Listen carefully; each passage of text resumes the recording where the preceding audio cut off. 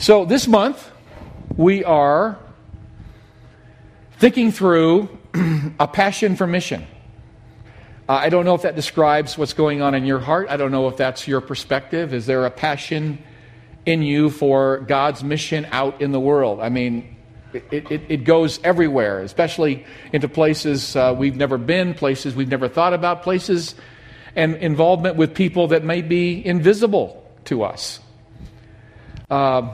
I think on this Father's Day, it's appropriate that we're talking about an issue that is very unpleasant, that is very difficult and perhaps even confusing as you hear about it if you don't know much about it, because it sounds like something that shouldn't be happening, and if it is happening, it's only happening far away. It's not happening here, it's not happening in California, it's not happening in the Bay Area, it's not happening in this country. And if you think that, you would be wrong. I suppose at one time I, entertained that delusion that such things don't happen here. And unfortunately, I have learned otherwise. So we're going to talk about that today. And we're going to talk about how God responds to that and how He expects us to respond to that and the opportunities we may have to actually intervene to make a difference. If you turn to the Psalms for a moment, you'll notice not only in the Psalms but throughout the Scripture that God is a protector. He is often in the Psalms described as refuge, as fortress, as our strength. In Deuteronomy chapter 33, God is described as the eternal God who is your refuge, and underneath are His eternal arms. Do you feel supported as you read that? We think of ourselves, we think of our own relationship with God, we think of how we count on Him to take care of us and to hold us up. And sometimes it feels like we're in a free fall and we really need that security. And He operates like that. He promises that. In His sovereignty, it is a very, very personal relationship that He extends to every one of us. And then if you go to Psalm 68 for a moment, you read this. Sing to God, sing praise to His name. His name is the Lord, and rejoice before Him. A father to the fatherless. A defender of widows is God in His holy dwelling. God sets the lonely in families. He leads forth the prisoners with singing. And over to 2 Corinthians chapter 6. Another passage about God and His fatherly relationship with us. As God has said, I will live with them, speaking of us, His people, and walk among them, and I will be their God, and they will be my people. I will be a father to you, and you will be sons and daughters, says the Lord Almighty. That's a very daring description of God, because we sometimes have a vision of God who is someone who is far away. He's a concept, He's a force, He's an abstraction. But in this description and throughout Scripture, and especially in the words of Jesus, as He introduces God as Father, as Abba, and that's a play on the Hebrew name for father, which is Av, and a little child would say Ava, would say Daddy. And that intimacy that God not only allows but invites. He is more interested and more eager and more inviting of us to participate in a relationship with Him than we are ready to jump in and completely trust Him. But He invites that. He invites that. Thinking of God as Father, of course, gets me thinking about myself as a father, a human father, and we have 3 children. I guess I should share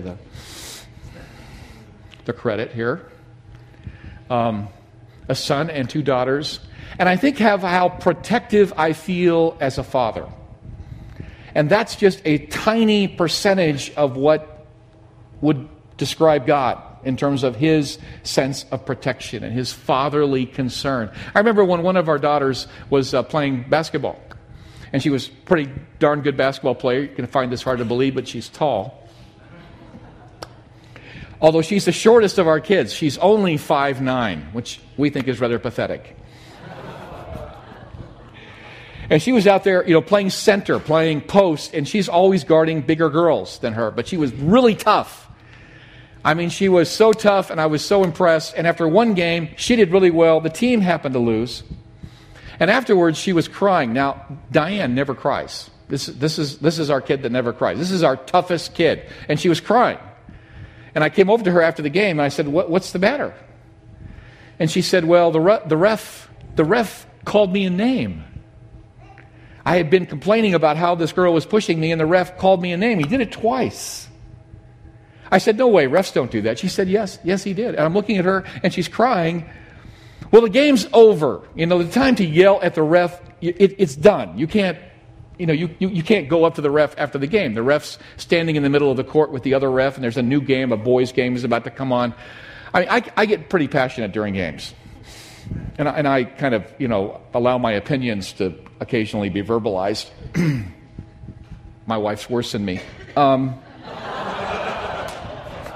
And she doesn't have equal time today. I'm so sorry. It is Father's Day.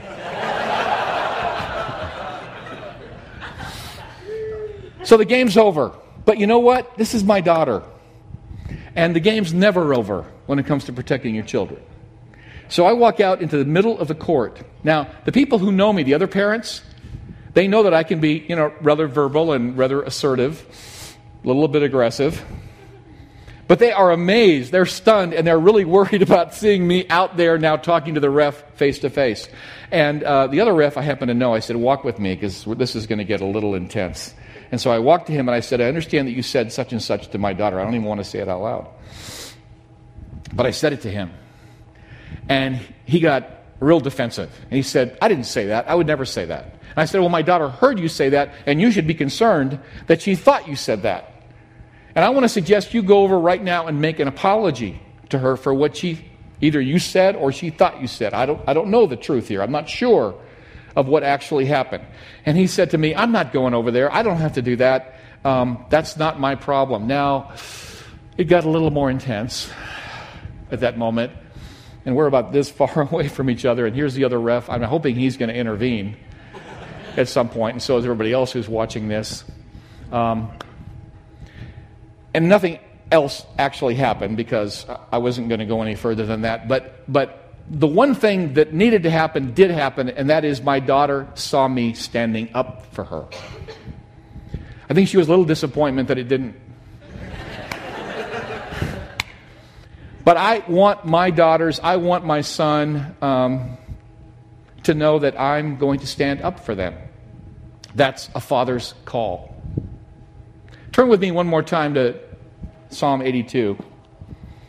I know some of you are disappointed it didn't go further than that, but I want you to just hear these words, and then I'm going to introduce you to someone who's going to help us dive into this issue that has become a huge problem, and we must be aware and we must respond because we hear these words in Psalm 82. And I'm going to start actually with verse 1, even though you're only going to see a couple of verses from Psalm 82 on the screen. But in verse 1, God presides in the great assembly to give judgment among the gods, small g. Now, this is a strange passage, but he's talking to those who are in authority, who have godlike powers. And God holds those who are in authority, those who are in governance, those who have responsibility. He holds us, and I mean us, because we have responsibility too. We have godlike authority in some ways. We make decisions about people's lives and people's fate and their well-being.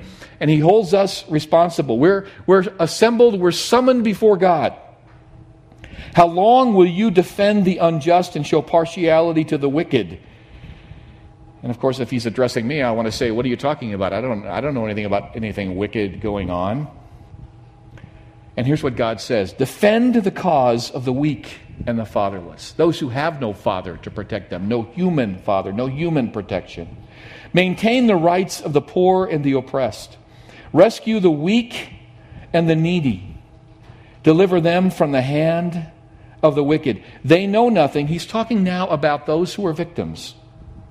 They understand nothing. They walk about in darkness. All the foundations of the earth are shaken.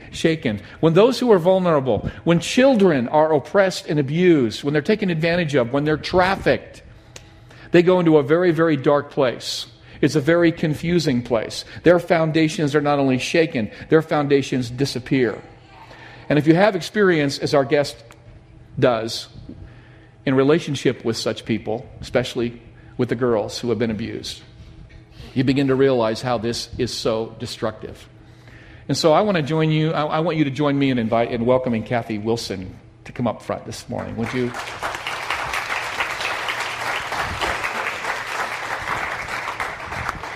And she was a little nervous that I'd forgotten she was here and I was going to do my whole sermon without you. No, okay. My husband's a pastor. Oh, her husband's a pastor too, so she understands. They get going, they just can't stop. So this is Kathy Wilson, and she is the Director of Development for New Day for Children, which is a ministry that literally rescues and provides a safe place for these children. You're going to hear about that. And her husband is the pastor of First Covenant Church in Oakland. And she's graciously agreed to come and be with us today. So tell us, what is human trafficking? This might be a strange term for some of us. Yeah, so this was a strange term for me just almost 3 years ago now when I started this job. I was aware of this type of thing happening overseas, but I had a pretty limited understanding. And come to find that I'm sorry, because you're going to leave here, many of you, a little different than you came in, and you really may have a sense of disruption. And so I have to apologize ahead of time, because you're going to hear some statistics that, if they're new to you like they were to me and to those of our church, are really shattering and difficult to think about being in our own backyard. So human trafficking, we're really talking about the modern day slavery phenomenon. Any of you read the book Not for Sale or familiar with that movement that's been started at USF by a Christian professor there? Okay. How about IJM, International Justice Mission? Have you encountered that organization? Okay. These are some of the big, overarching, big picture groups. We're just small potatoes. We're new. They've been at this for a while, putting out for us the notion that slavery is alive and well. As we sit here in this comfortable room and make free choices to go about the activities of our week and pursue our goals, things that we care about, there are 27 million people around the world today in bondage. And often when this is written about in articles, less and less, but still very frequently you'll come across in quotes the phrase, the people were found living in slave-like conditions. Why would we do that? Why would we use a phrase, they were in slave-like conditions? Anybody? What does that do to the concept of slavery? To say, well, the people working in the gold mine, the people laboring in the field were found in slave-like conditions. Okay. It softens it, right? It's saying it's not really slavery, it's slave-like. It's like slavery. Why would we do that? Why would we refer to it in that way?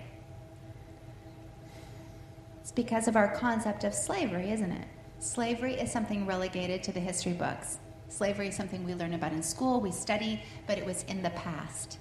And so the sad truth is slavery is very much alive and well on our earth today. 27 million is the official number. Of course, that's a symbolic number. We can't nail that down literally. Estimates vary depending on who's doing the counting and how they're counting, but there are more people in slavery today than in all the centuries of the African slave trade put together.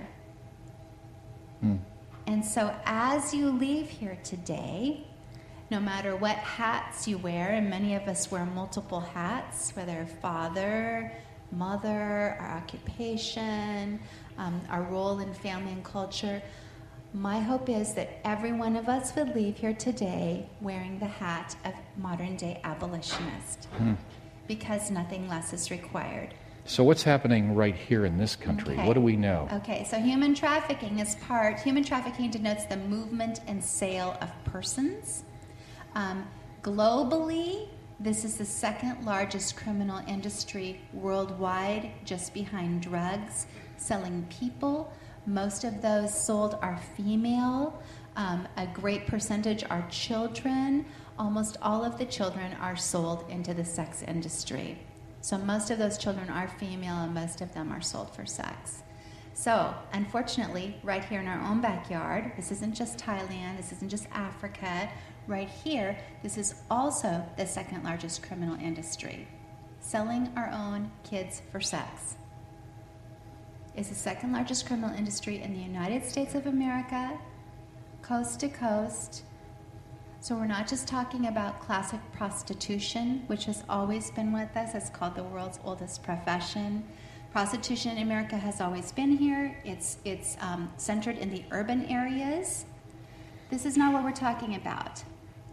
So the trafficking in this country is more and more increasingly, we're talking about minors. And so the big change, the numbers in the past handful of years, the numbers have just skyrocketed to where the estimates in this country of children being trafficked for sex are 100 to 400,000. Again, depending on who's doing the counting, if they're counting internationally trafficked victims or just domestic. So trafficking is the buying, sale, and movement of people, most of whom that's happening to in this country are children.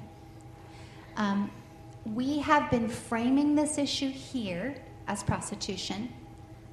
And so that is part of what has enabled it to grow to the extent that it has. Right under our noses, we're oblivious to these statistics. As if women are choosing to enter this. Right, exactly. There's not a lot of sympathy for prostitutes. I do like full, hour and a half presentations with lots of time for question and answers and things. And so people have been very honest, people in churches, and I'm glad. They speak from their gut about their feelings about this issue. And questions will be asked like, well, aren't these girls just asking for it? They're doing it for the money. They're kind of cheap girls. They would be doing it anyway. These are attitudes that we have toward prostitutes. And this is how we have been framing the issue, that these are bad girls. These are cheap girls. They're choosing, that the women are choosing.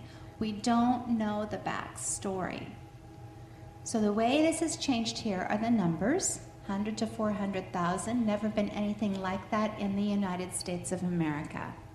This has been, there is no over there anymore when it comes to this issue. The problem is worse in Asia. The 3 worst countries in the world today for selling of children for sex. Any guesses? All in the continent of Asia? Cambodia is now number 1.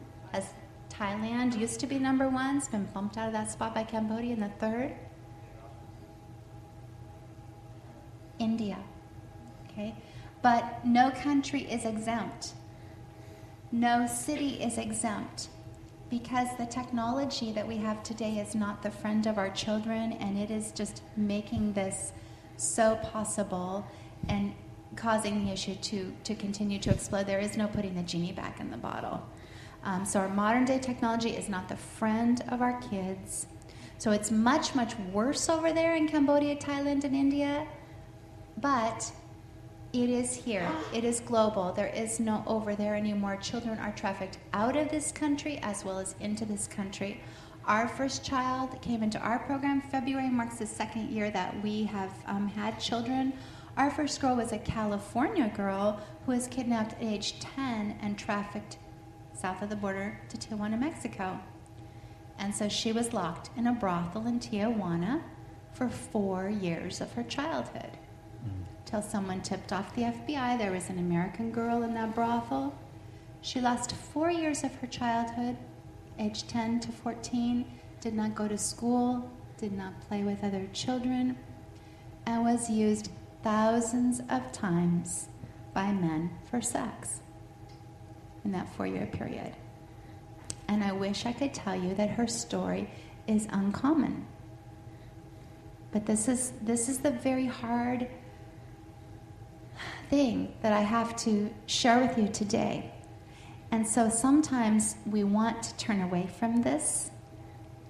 We want to sort of have the ostrich in the sand approach, that if I don't know about it, it's not happening.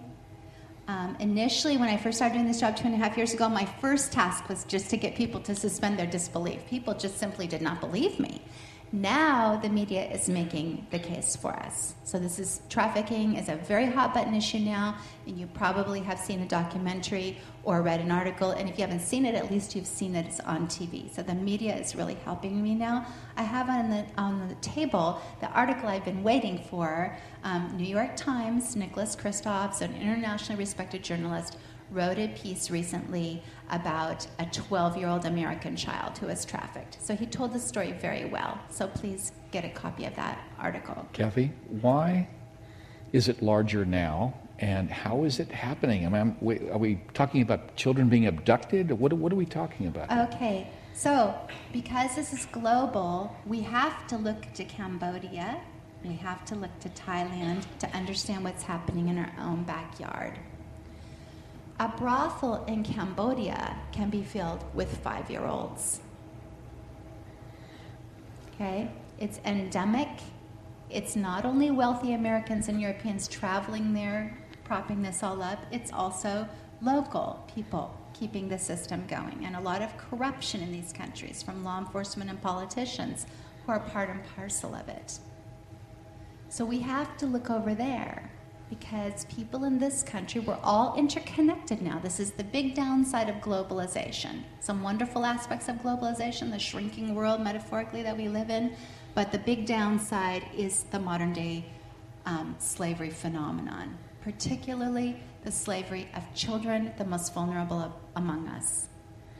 So people in the developed countries have looked at Thailand and Cambodia and seen this phenomenon of people traveling, of sex tourism, going to those as destinations to have sex with young children, and said, there's money to be made. This is business. This whole thing is motivated by two very, very primal human emotions, needs, money, greed, the whole money factor, and lust, sex. And those are powerful motivating forces. And so people in the developed nations said there is a market here. And young cells, fresh-faced cells, pretty cells, innocent cells. So in this country, what prostitution has looked like forever in the inner city is pimps preying upon broken, vulnerable children. And this still happens, of course. Runaways, girls fleeing from abusive homes only to land, jump from the frying pan into the fire. And they have fished from the pond of older teens, whatever the age of consent is in that state. Most states in this country, the age of consent is 16, not 18. So whatever the age of consent is in that state, pimps have fished from that pond with runaways, girls who are on the margins, girls who don't have families looking out for them necessarily, male protectors, thinking of fathers. This has changed because of the business aspect, because of the amount of money to be made. People are literally becoming millionaires off the bodies of our children. If you go onto our website, we do have a video on there where the DA of Alameda County, Charmaine Bach, talks about the amount of money that is being made. It's business. And so that's the thing. That was a spark. Again, because we're globally connected, because of what's happening in Asia, in Africa, and the sale of young children, people here said we want a share of that market. So for the first time in American history, just again in the past handful of years, this is the other very disturbing piece. The average age has always been, as I said, those older teens.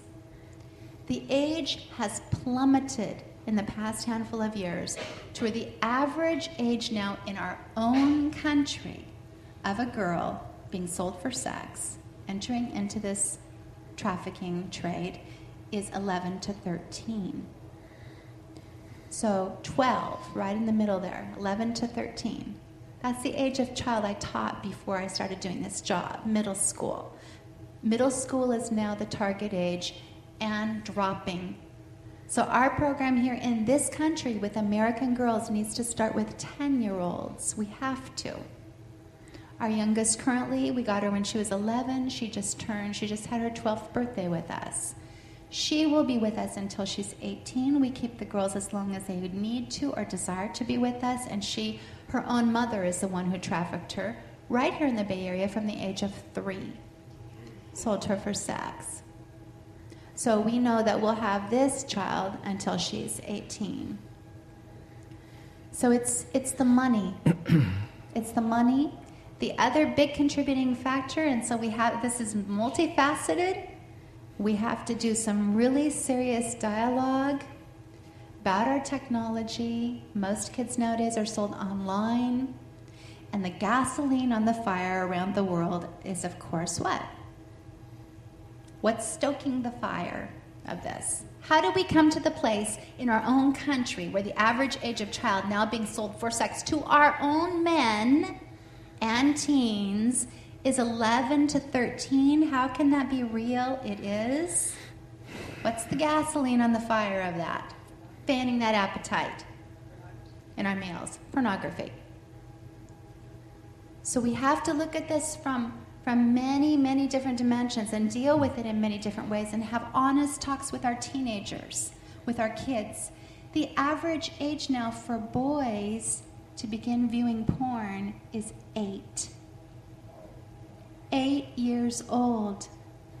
Our boys, our guys are being victimized themselves by porn. God designed men to be visual creatures.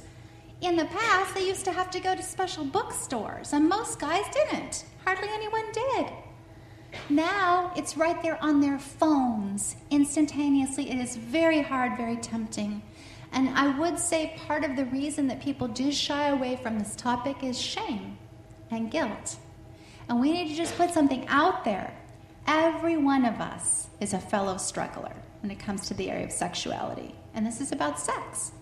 And that can make us uncomfortable. That can make us shy away from having this be something we come around as a church to address. Because we tiptoe around and some of us feel a lot of shame. And we are all equal at the foot of the cross when it comes to this. We need to help one another, not to pretend we're not fellow strugglers, to help each other in our struggle, to acknowledge it's very, very difficult nowadays. We're back to the days of Baal worship. It was very tempting for the people in biblical times. They had their orgies right out there in the high places where people went and did sexual acts that were condoned in their pagan religion, part of their religious practices. You can go in Israel today and see where these places were. Passers-by could see it. You could go to a temple and an act of worship would be to have sex with a temple prostitute, both male and female. So it was a very decrepit society back then, and we are back to that spirit today. Our modern technology is doing it to us. And so our poor boys, I have 3 sons. Do not let your sons have computers in their bedroom. This is what they're doing. I'm sorry, they're boys. It just is. Okay? We have 1 computer in our kitchen, front and center. Even so, my kids managed to sneak onto it. So one day, I thought they had been on some sites. I decided to pull down the history and watch what my own sons had actually seen. And they all pointed the finger, oh, he did it. It wasn't me. He did it. One of the things one of my sons watched, I naively thought that they would have to put a credit card or pay to see a movie at that time. I didn't know. I thought it would be like still pictures, like a Playboy magazine. Come to find, no, it was these movies. I was horrified. One of the things they had visited was a Japanese school teacher being raped by all of her students. The boys held her down, older teens, and raped her one by one. And I sat there and looked at this, and I thought, one of my sons took this into his psyche today. What did that do to him? What is this doing on a regular basis to guys? It's altering the way they're perceiving girls. It's desensitizing them. And so we have a big task. We have a big problem on our hands because of this issue. And so how did we get here in our country? How is this the case? That many of our own girls have been trafficked, not by pimps out on the street, but by boys they go to high school with. by their fellow students. One of our girls, 15, virgin, never had a boyfriend. The boy she thought was her new boyfriend gave her a date rape drug at a birthday party. He and another boy took her to another location, violated her, and then sold her, literally sold her to a trafficker. How is this the case in our own country? You remember the case a few years ago in Richmond at the dance that was on national news of the girl at her dance. Her boyfriend took her out, and again, a whole ring, about 30 guys stood around and watched. They didn't all participate, but they all watched as this girl was sexually violated almost to the point of death. How is that the case? And the very disturbing thing about that story, the thing that kept being asked on the news for a whole week around the country, how did this happen? How are we here? Because these weren't gang member boys, remember? They were guys on the baseball team. They were good students who were college bound. And how is that possible at a Bay Area high school? Again, we have to go back to the porn thing. Our guys are becoming desensitized. And their view toward females is being altered by this steady diet. So we as a church have to speak to this issue. We have the place to speak to it. The abolitionist movement in this country that preempted the Civil War was born in the churches in New England. Wilberforce was a Christian. And so now it's only fitting that the church is leading the way in the fight against modern day slavery today. Yeah. So we're kind of wrecked by what you've said so far. Yes. I don't hear anybody, everybody wants to leave, actually, right now. Yeah. So tell us, give us some hope here. What can we do, and what are you doing? Yes. And I looked at my Bible today. There was a quote from a guy in Alaska named Jim Bruckner, who's a great covenant pastor and theologian. And I loved this, and I thought it would be really good for today. About hope. Suffering is the seedbed of hope. We should hope with ferocity. Hope with ferocity. I love We're that. going to have to, because this is a too big for ferocious us. topic. It Yeah. is too big for us. We hear numbers like that. It's demobilizing. It's scary. It's devastating. And again, we want to turn away. So suffering is the seedbed of hope. We should hope with ferocity. We need to engage in this fight on behalf of our kids. And I have to ask you not to turn away from it. And if you do feel a little sick, and if you go home and you can't sleep for a few nights, I'm sorry, but that's my job to disrupt you that way. Because this is real, and this is happening to children in our own country all around us. We have kids right from this area that we are taking care of. In the past 2 years, we've taken care of 27 of these girls. Currently, we have 12 of them. The numbers are always changing. Some are now in college, so here's the hope. When people come up to see our girls, they can't believe it. Where are they? Our girls are in a boarding school 4 hours north of the Bay Area. We don't disclose the location. We treat it like a battered women's shelter. And again, this is just very brief. I can come back. We at New Day for Children want to establish friendships with churches over the long haul. And partner, I'm close by here. This is what I do. I'll come. We can have a potluck and talk more and share more about this, because once we learn about this, it demands a response. And these kids need our help. We need to feed them. We need to clothe them. So everything happens for them on site at our school, and it is a school only for girls who have been sexually trafficked, only for girls who have been wounded in this way. And our focus is on the American girls. Ironically, in this country, there are many, many services for international trafficking victims, because that's how we've been framing it. We have been framing this as girls brought in from the Soviet Union, satellite countries with promises of being a nanny, girls being trafficked across the border from Mexico. They're primarily victimizing our own kids, born and raised right here. They realize these are smart people that we're up against. They realize, hey, why go to the trouble of shipping them in shipping containers and smuggling them across the border? So we can just go fish in our own pond right down at the local mall. Plenty of girls right here. And so that's what's happening. So the FBI gives us these girls. Social workers, we have a judge in Las Vegas who's given us 5 girls. We rehabilitate them. We test them when they come to us and see where they are academically. Many of them have missed, as you can imagine, a long time of schooling. They're very delayed. So we have a girl now who's going to nursing school this next year. We have 2 girls who are already in college. One of our girls is going with one of our staff members this summer, leaving next week for a mission trip to Cambodia because she wants to give back. Cambodia, again, #1 country in the world for trafficking of children. She wants to go help some of those children. She wants to go put her arms around them and say, I've been there, and there's hope, and God can restore.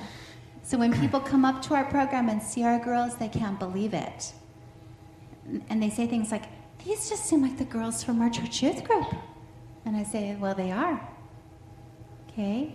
I tell churches when I go, because this is the 2nd largest criminal industry in this country and growing, we will all know people this has happened to.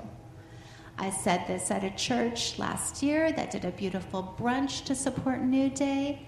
Their girls' praise team put on a drama and a dance. One of the girls who danced that very day where I spoke about this, just like I'm doing today, was taken from that youth group. It becomes that close to home. That church is now galvanized into action. This is their #1 issue. I was just at a trafficking conference in Oakland that the DA's office put on internationally for 3 days, and a representative of that church was tabling right next to me. They've started a group to address this issue. So it will come that close to home. I mentioned I was a school teacher prior to doing this job. I got a call from one of my moms a couple months ago.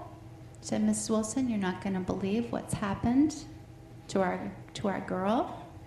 So she is still sitting in juvenile hall right now in Oakland, one of my own babies that I taught school every day for 2 years. That close to home. So this is an issue that demands a response. But the great news is the human spirit is very resilient.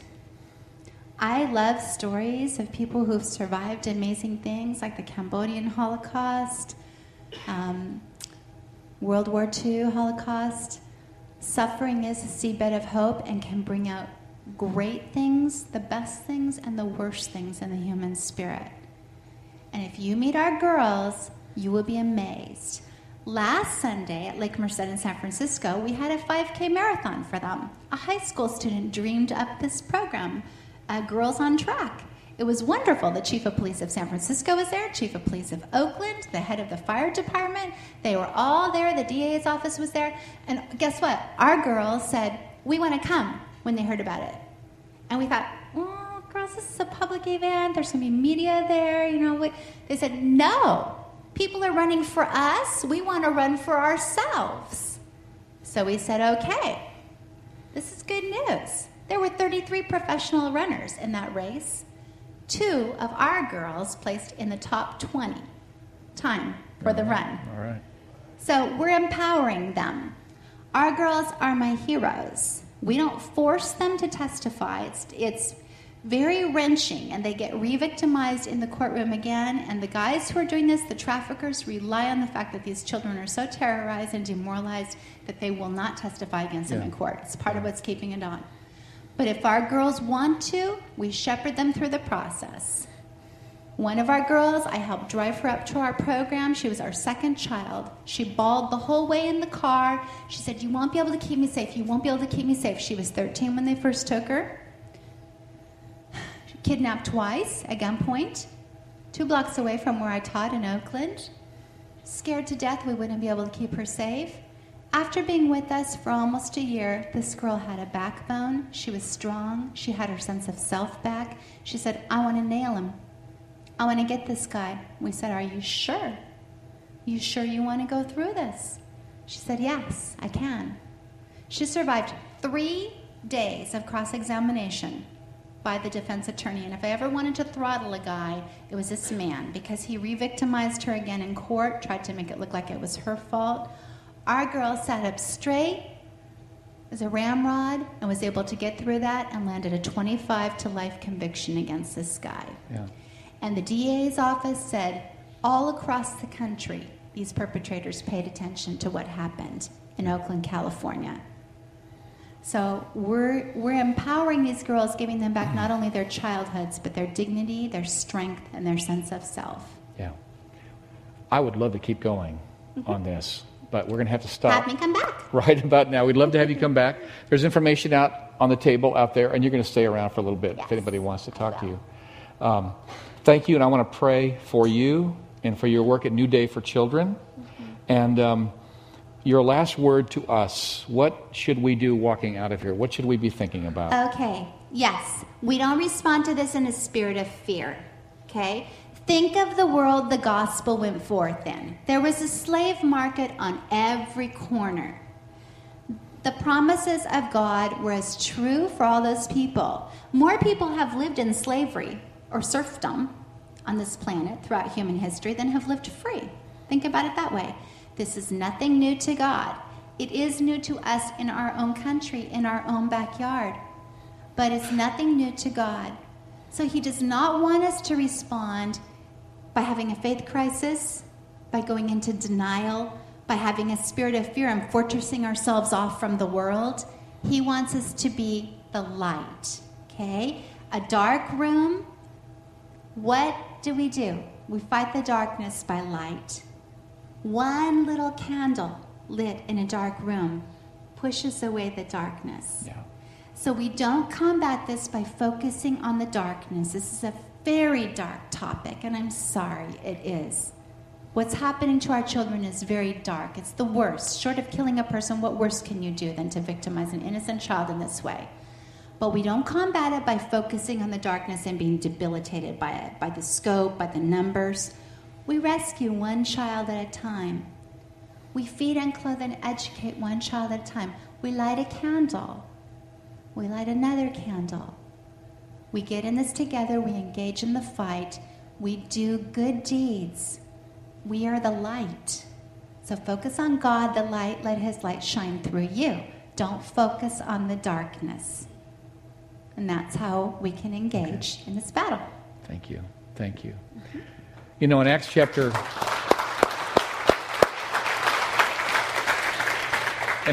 16, we don't have time to look at it today, but go look at Acts chapter 16. There's an instance of trafficking of a young girl who's called a slave girl, and those who own her make money off of her. Acts chapter 16. Paul and Silas in Philippi intervene, and as a result of their intervention to save her, to rescue her, they're so upset because they're losing their source of money that they throw Paul and Silas in prison. And I'm wondering, would I be willing to intervene if it meant that I had to pay a price? Would you? It isn't just my own 3 children that I'm responsible for. All of these children. Some of them, of course, are fatherless and are without any support or any protection. What are you going to do about that? So let's close in prayer, and let's remember New Day for Children and other ministries that are working hard on the front lines to fight this, and especially let's remember the brave girls. Lord, I want to thank you for Kathy and her teammates who are working hard, whose own hearts have been broken in the process, and yet whose own hearts are being strengthened because they're doing something. They're doing your work, God. They're standing in your place, and they're caring for those who are fatherless, for those who are without protection, for those who are defenseless, for those who have been abused and violated in ways that just tears us apart to hear about. And we don't want to think about this. We think first of all of our own children and how we want to keep them safe, and we should keep them safe. But we have a neighborhood, we have a community, we have kids who are kind of out there just on their own. And we do live in a world, Lord, that creates opportunities for evil people. And we need to do something about that, Lord. And I thank you for those who are. And again, I thank you for Kathy and friends who are working hard with these girls and providing a safe place. How beautiful is that? May you expand the capacity of this ministry and make it available to everyone who can be rescued. We pray for that. In the name of our Savior, Jesus Christ. Amen. Thank you.